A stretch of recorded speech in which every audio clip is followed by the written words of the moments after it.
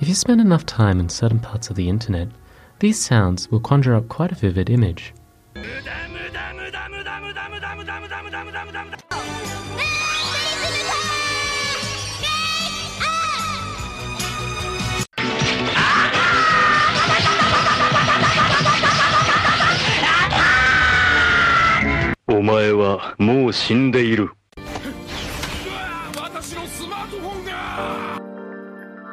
The flashy noise of modern Japanese pop culture attracts many people not only domestically but also beyond. People who enjoy Japanese pop culture are today identified as weeaboo. But what exactly is a weeaboo? Someone who's interested in Japanese culture to the extent that they almost glorify it too much. Someone who likes a particular element of Japanese culture. Someone who's obsessively into Japanese culture. Weeaboo, like many other terms on the internet, had quite a continual and ambiguous evolution. It finds its origins in the early 2000s, with the combinations of the words wannabe and Japanese to form Wapanese. Through anonymous online forums, the term eventually transformed into weeaboo, which is still used to this day. Those who are unfamiliar with the term might wonder what exactly the issue is with being a fan of another nation's popular culture, and question whether or not it warrants its own term. Those who have heard the term, however, an image is probably created in your head. It's possible that this image is a negative one. If so, I'd like you to hold on to that as you try and unpack the hidden elements behind the term weeaboo. I spoke to members of the ANU Japan Society and Kabuki Society at a celebration event for the new imperial year, Reiwa. I first spoke with Peter Gravestock. Peter studies arts and Asian studies at the Australian National University and is passionate about Japanese popular culture. I'd like you to quickly tell me, what is a weeaboo? To me, weeaboo, that term can mean a lot of things. Certainly, I think it's mostly used as a pejorative, and it can often imply someone who's interested in Japanese culture to the extent that they almost glorify it too much and don't actually get a proper appreciation for how the language works, what the culture's like, won't acknowledge any of Japan's problems or actually have further learning, but still think of themselves as an expert and push that onto other people. That's the really harsh definition. But I think in common usage for people like myself who have studied Japanese a bit more in depth than a lot of my friends who do hopefully not fall into that category, we will still call ourselves weebs and each other, usually in a sort of joking, ironic way. Like many terms on the internet, I guess it kind of falls within a grey zone. And there is not really a set-in-stone definition. Definitely there are two ends to the spectrum. Would you identify to perhaps the more casual, ironic sense of the word, perhaps? Yeah, so it does mean my enjoyment of Japanese culture does form one part of my identity and not an insignificant part of my identity. It does take up a lot of my time, both academically at university and also in my free time, what I choose to do. So I think that's all part of the package of being a weeaboo in the sense of how it would apply to me. We then move the conversation into a more academic light and head towards the difficult topic of Orientalism. I asked Peter how he would respond to claims that there are perhaps similarities between Orientalist attitudes and the stereotypical negative traits of a weeaboo. Yeah, so a lot of the weeaboo stereotypes, it's someone who sort of thinks of themselves like a samurai and talks about like glorious Nippon or that kind of things, and they really glorify Japan and won't admit any of its problems at all and just think of it as superior to their own culture in every single way. I don't think there's actually very many people who are actually like that, and certainly the majority of people who are labeled weeaboos, such as myself, have definitely studied a bit more in depth about Japan and will very willingly acknowledge the complexities and some of the issues involved there.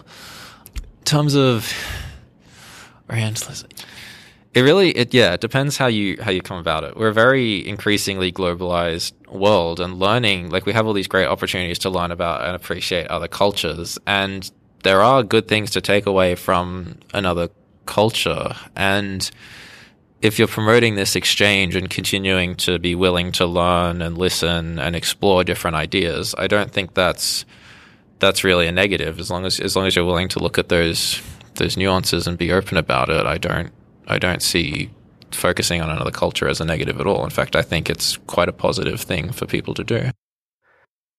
Following my conversation with Peter, I then spoke to Antigone Bradshaw. Antigone studies chemistry and is, like Peter, a fan of Japanese popular culture. So I'm sure you're familiar with the terminology, but how would you define weeaboo? I would define it as a derogatory term that refers to someone who's obsessively into Japanese culture and often puts it up on a pedestal and values it more than other cultures. So you think it's already kind of a negative term? Definitely. It's often used in a kind of insulting manner on the internet, at least. And I've noticed it being used more and more, just like in conversation. Yeah. But do you ever use it in a positive manner? Yes. If someone suggests that I'm a bit weeb, I'll definitely own it and I'll be like, yeah, I totally am. I love anime. I think it's great. So what do you consider yourself to be, perhaps, a bit weeb? I guess mostly just because I regularly watch anime and I speak a fair bit of Japanese, but I wouldn't say that I'm obsessed with it like I might have been in the past. Antigone explains that her upbringing has played a large part in her interest of Japanese popular culture. Sparked by her grandmother's and primary school friends' passion, she has been surrounded by other people who are interested from a young age. So did your initial experiences with Japanese popular culture lead to further interest in Japan and Japanese language? Yeah. So once I started watching anime, I became more interested in Japanese studies at school, and I continued that elective into middle school and high school, and I even did some outside tutoring in the Japanese language because I became really passionate about the language as well, because it was just so accessible. I could find all these anime on the internet and you could just, watch it for free at home. Yeah, so that was all very exciting and new. What do Japanese people think of the terminology? Is it unpleasant for them to know that there are people out there who obsess over their popular culture? I spoke with Claire Okumura, who lived in Japan till age 6 and has continued interest in studying Japanese culture. So I've been talking to a lot of people, Claire, about the topic of weeaboo, and I wanted a Japanese perspective on kind of the concept. So how would you define the term weeaboo? Personally, I see weebs as someone who likes a particular element of Japanese culture and they try to enjoy it, but they don't necessarily identify as Japanese. And this might be either because of ethnicity, or they might just not live there, but they might have Japanese background, but they still don't identify as Japanese. So I see them as kind of an external person, which is not necessarily a bad thing either. So why do you think there is that negative connotation around the term? I feel that some of the negative connotation might come from this heavy idealization that is put forward by some of these people. So they think that everything Japanese is amazing. And there's no sensitivity to the issues of where Japan sits or where Japanese society sits, either politically or socially. And that can be seen as problematic. So I assume you have encountered people that perhaps could be classified as this negative way of viewing weeaboos. But would you perhaps put the majority of them in this category? Do you think that a lot of weeaboos, or people who enjoy Japanese culture, are insensitive to the significance of Japanese culture and history? Those who I have personally met and identify as weeaboos have not been this kind of stereotype, this negative stereotype of people who just love Japan because it's Japan and everything is amazing, blah, blah, blah. That hasn't been the type that I have met. Almost everyone I have met have this understanding of Japanese society, Japanese history, and look at what parts of Japan that they like are reflected in pop culture here. And then also look at, but there is this reality of, which is, no country is perfect. Japan certainly isn't. So they understand that reality and they don't idealize Japan, Japanese culture to this God-given arena or whatever. Claire explains, however, that her friends are mostly from a university-educated background, and she can't speak on behalf of all weeaboos. This leads us to talk about whether it's fair to collectivize all fans of Japanese popular culture into this perhaps pejorative term, and whether or not this term is still relevant today. I also feel that may have been an old conception as well, because these days it's very easy to go to Japan or study about Japan, gain an understanding. If you go back 10, 20 years, 30 years, accessing that kind of thing was a lot more difficult. There was a very different perspective on how Japanese history should be studied, for example, how Japanese society should be viewed. As a Japanese person, how do you feel when people approach you and they have interest in anime and manga and so on, elements of Japanese popular culture? Yes.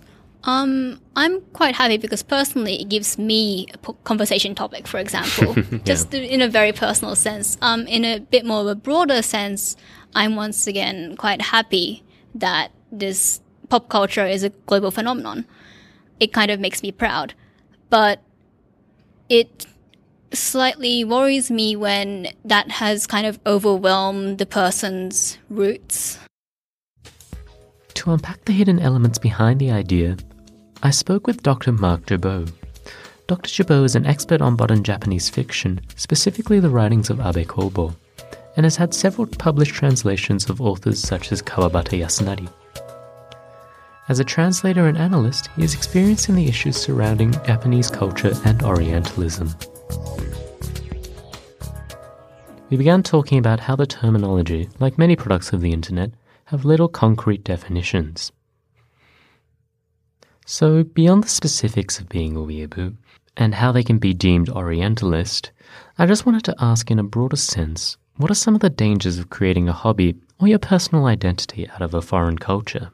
That's a good question. I mean, on the one hand, any interest in a foreign culture is a good thing, I think. Where it becomes a bit tricky, though, is where it becomes a substitute or a kind of means of escape. So in that case, I think it becomes less about understanding and learning about and learning from that culture than it becomes an exercise in sort of projecting things onto that culture. So, for example, if someone, and this happens a lot, I think particularly with Japan, because at least when I was growing up in the States and so on, when I was a university student, it was difficult to think of two cultures more distant from one another. This is pre-internet days, so the differences are even more exacerbated. So people who I think felt that they didn't fit in to, mainstream American culture discovered in Japan, and again, I think this is largely a projection, a society that they thought they would fit into until, of course, they go to Japan and then everything falls apart. So I think when you begin to project rather than try to learn from, then that's where things get a bit tricky in terms of Orientalism and things like that. So often it's a question of, I guess, sincerity, or how willing people are to genuinely learn about a culture. Right. I mean, I think that any kind of real international communication has to, in a way, it's kind of violent because it requires you to sacrifice some of your sureties about, the way the world is and the way that you look at the world and what you believe is right and wrong. Real communication results in, both of those things changing, your understanding of the other country, but also your understanding of your own culture and country. You have to open all of that up to question. If you just approach a foreign culture and with all of your preconceptions and beliefs about the way the world is and the way it should be intact, then you're not going to learn anything. You'll only absorb those things that you already agree with. And then things that you don't agree with, you'll dismiss as aberrations or illogical or just plain stupid. And I think that happens a lot with people when they first encounter, especially going from someplace like the States to Japan. Breaking down those barriers it takes time, and it's quite a painful process in some cases. Obviously, you can use the term weeaboo or Japanophile quite easily, but it is comprised of several people, with each different person having different perspectives. Do you think it would be at all possible to draw a more concrete line as to where and what can be defined as Orientalist? Yeah, I mean, it's difficult, and it depends on, of course, how you define Orientalism. You know, if we're looking at it in terms of colonialism, imperialism, and so on, then Orientalism is part of a larger sort of state-level project. And in that case, you know, individuals can be, let's say, racist on an individual level. But again, I think racist and Orientalist, perhaps there are some distinctions there. I don't know. We're kind of splitting hairs. But I think, again, a key part of Orientalism is this power hierarchy. So you can impose your views of, let's say, Japan on Japan, and you can act on that because you have that power. So if somebody's, let's say, an exchange student from an Australian university going to Japan, chances are they're not going to have any real power to impose their views. They'll just be looked at funny. But there is a sense, I think, where it can be problematic in that, you know, amongst Orientalism, I think a key component of Orientalism is the existence of what we could think of as an echo chamber. So people say things about a certain country, and then other people read those things and repeat them, and then they gain currency amongst people who ascribe to those views. We see this in many different parts of culture today, unfortunately. And so in that case, I think the quote-unquote weeaboo culture could be problematic and unhealthy in that it would perpetuate very misguided views of the target culture. It is difficult to talk about Orientalism and foreign cultures without today acknowledging the concept of cultural appropriation.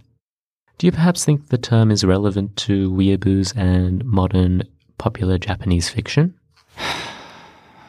I mean, it's interesting you mentioned this because I remember a few years back at the Boston Museum of Fine Art, which has a really impressive Japanese art collection. The Japanese government, that is, and probably the local Japanese consulate, sponsored a special event where people could try on kimono and yukata and so on, Japanese clothing. And there was a lot of outrage amongst, local Americans saying that this was cultural appropriation. So the Japanese government wasn't allowed to allow other people to try on Japanese clothing. I mean, it just seems a bit absurd to me at that point. It's kind of imposing Western values. Exactly. I mean, it's another kind of sort of cultural imperialism, I suppose. If you don't ascribe by our views regarding cultural appropriation, then you're wrong, sort of thing. Cultural appropriation is tricky because it can be quite, if not malicious, then malignant. My sort of general, off the top of my head, thought would be is if you take a culture and then you begin to reproduce it for some purpose, whether it's, economic or status or just because it's what you like to do, without sufficient context, then that would create misapprehensions amongst people who consume what you've produced, them thinking it's identical to, quote unquote, authentic Japanese culture. I think that's when it becomes problematic. It's impossible to define the characteristics of an entire group as it comprises of many different people. The unifying factor amongst weeaboos is that they enjoy and frequently consume Japanese popular culture. The question of sufficient respect is necessary to ask and criticize. However, applying such to the entire identity is flawed. Different weeaboos have different ways of enjoying Japanese culture, and though it is true that some may provide insufficient respect and base their opinions on heavily biased preconceptions, so too do many pay due respect. If not all weeaboos are disrespectful to Japanese culture and pay sufficient acknowledgement to its significance, is the derogatory nature of it justified? Is it reasonable to paint all such fans of Japanese popular culture into this one pejorative group?